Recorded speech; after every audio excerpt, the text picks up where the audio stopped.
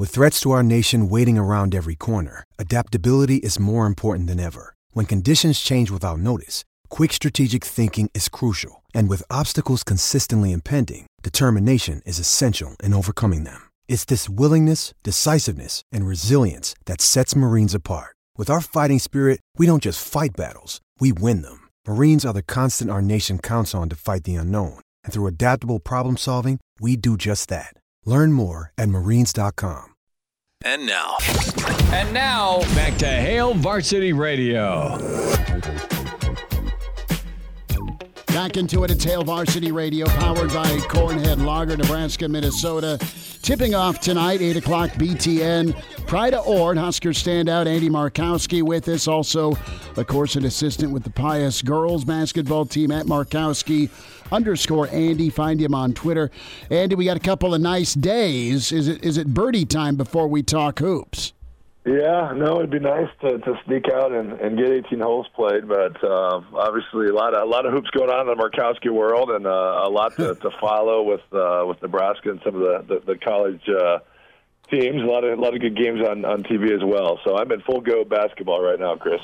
Well, good for you. And let me know if you end up sneaking out and how you shoot. I won't correct anything. I just want to know what I'm aiming for at some point. But Nebraska, Creighton, let's go back there for a moment. Hate to do it, but we got to get your take on it.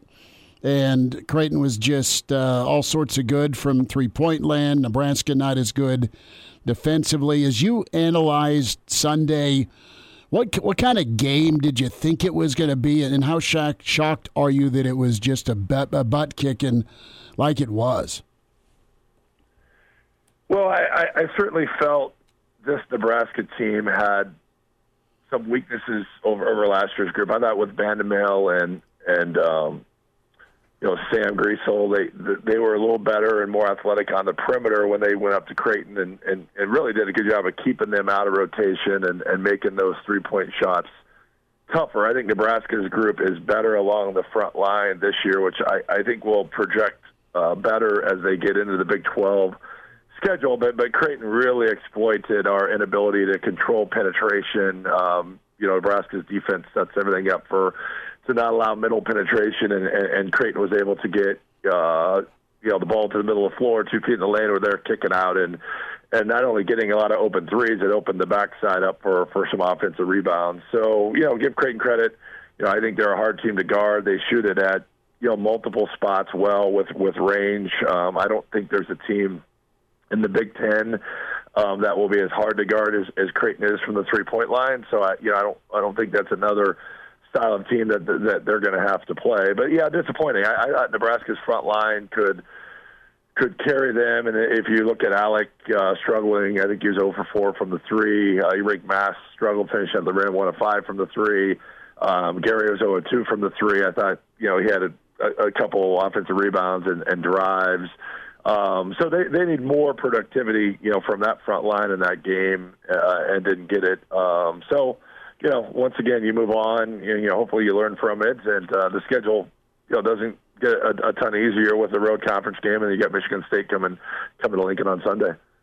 Andy Markowski with us here on Hail Varsity Radio, and Andy kind of laid out concerns on both ends of the floor based on what we saw against Creighton. But the number one thing that really worried me, and I'm going to get your take on that as a former post player, was how Ryan Kalkbrenner was really able to have his way inside whenever they were on the defensive end of the floor. I should say Creighton was on the defensive end of the floor. Nebraska really struggled to make shots inside, whether it be the guards, whether it be the forwards. And Kalkbrenner's not going to be the only high-level post that Nebraska plays this year, playing in the Big Ten Conference. What did you see in that matchup with Nebraska really struggling to get the ball inside and finish there? Yeah, Kalkbrenner has been the Big East defensive player of the year, right? He's 7 foot tall. To your point, there's players like him in the Big Ten, and certainly our inside guys, have to be better. Which I think they're capable of. I think Mast is skilled enough to make some of those that he missed.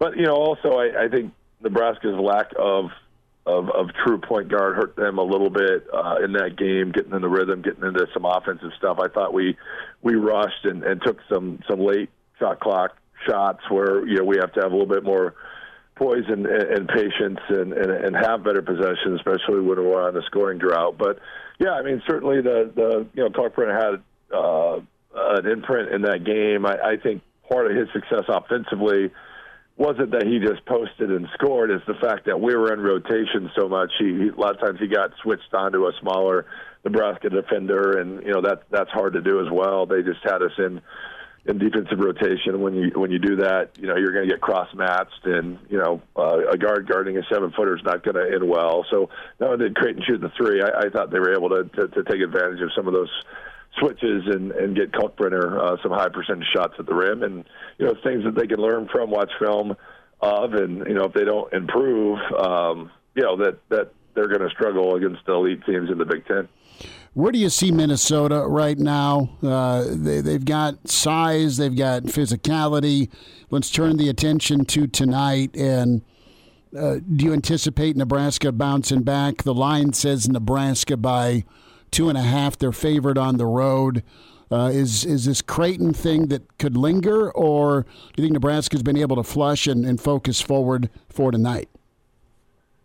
Well, I think you'll find out if you listen to Coach Hoiberg talk. He really likes his group in terms of their maturity. He's referenced it several times that this is the oldest team, in the Big Ten. Guys that have played hundreds of games, right? You look at Mast and Alec and a Boogie Coleman and C.J. Welcher and Tobinaga. They've played international basketball.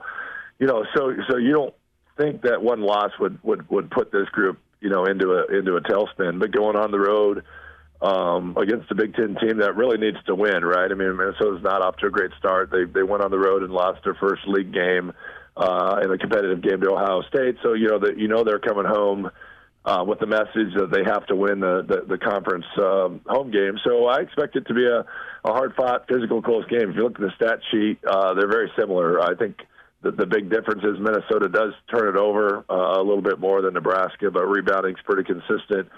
Three-point shooting's pretty consistent. They average a few more points a game than this Nebraska team, so we're going to have to do a good job, going on the road, to be able to defend some good players. Dawson Garcia had, I think, 30 against Ohio State, but they lost their best player in battle. I do think on paper we're more talented than Minnesota, but anytime you go on the road, this team hasn't played a ton of road games yet, on the season, which, you never know how that's going to impact them. But hopefully they can bounce back and go on the road and go 1-0 in league, which would be a great start. Andy, what's your take on the greater Big Ten Conference and what we've seen so far this year? I think you've had some surprises. Wisconsin and Northwestern both looking really good to start the year. Purdue, they're carrying on from what they've had the past couple seasons. They look good again this year. Michigan State and Michigan maybe a little bit disappointing their starts to the season, but a lot of basketball left. What's your take on what you've seen thus far in the Big Ten as we kind of begin conference play? Yeah, I think the middle of it is gettable. I certainly think Purdue is in a class myself. I know Illinois had a good win last night. You mentioned Northwestern, but Michigan State, Maryland, Penn State appears to take a step back. Iowa appears to have taken a step back. I think the middle of the league is softer than maybe what it has been, which gives Nebraska a chance to go to some of those places and win. However, you're probably looking at a 6 or 7 bid league this year, right? Which makes that a little tighter opportunity. You're gonna have to perform better than maybe in years past, where we've had 8, 9, 10 teams in the bubble consideration for a lot of the season. So, I don't think it's as good as it's been. Certainly, I think Purdue is in a class by itself. What they did in Maui. But the middle of it, I think Nebraska should be right there, and you protect your home court and go on the road to a couple of those places and win. But I think they need K-State as a non-conference win. I think they need to sharpen that resume a little bit if the NCAA tournament wants to be in the discussion come March. Eddie, a quick thought on Sunday with Michigan State before we talk women's basketball, and they're really struggling. We've got a friend and colleague that covers Michigan State, has for years, and before things tipped off, this is before James Madison, the feel from Izzo was, hey, I love this team, I love this group, and man, they're struggling and they just couldn't even defend home court. Is this just a young group, in your opinion, or is it just a team that's really trying to find itself? Do you buy Michigan State's struggles?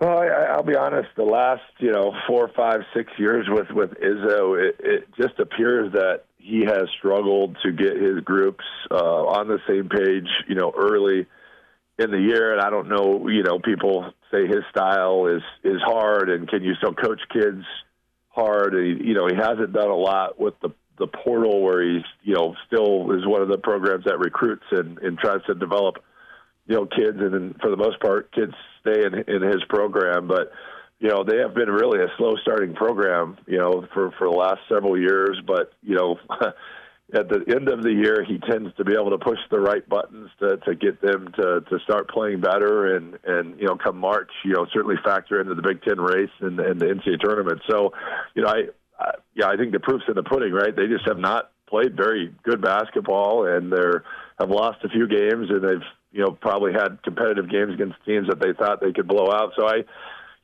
think it's a team that, if Nebraska plays well, can win at home. And I think it's if this Nebraska team is as good as what, they think they are, it's a game they should win at home on Sunday. So, but Izzo's a Hall of Fame, coach. He's going to have his team prepared. They always play hard.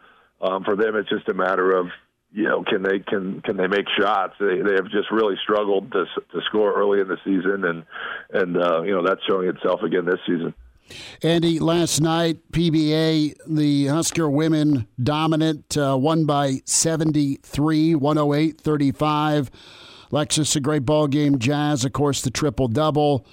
Did it look as bad as the final score, winning by 73? Yeah, it was. I don't know if that's the worst team that's played at PBA, but certainly they would be in the discussion. Just offered no fight or resistance, whatsoever.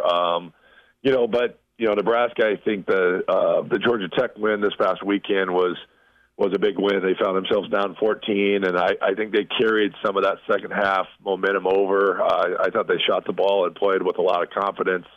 Obviously the opponent wasn't very good, but you still have to put the ball in the hole. Basketball sometimes is a simple game. You got to make open shots. So hopefully that gives them a little confidence as they do go on the road for their first league game against Michigan State on Saturday, which Michigan State's projected to be an NCAA tournament team in year one of a new coach, and leading the Big Ten in scoring at 91 points a game. So that's going to be a challenge for them to go on the road, and hopefully that offensive confidence will help them as Michigan State is scoring, and Nebraska's going to have to score to match that.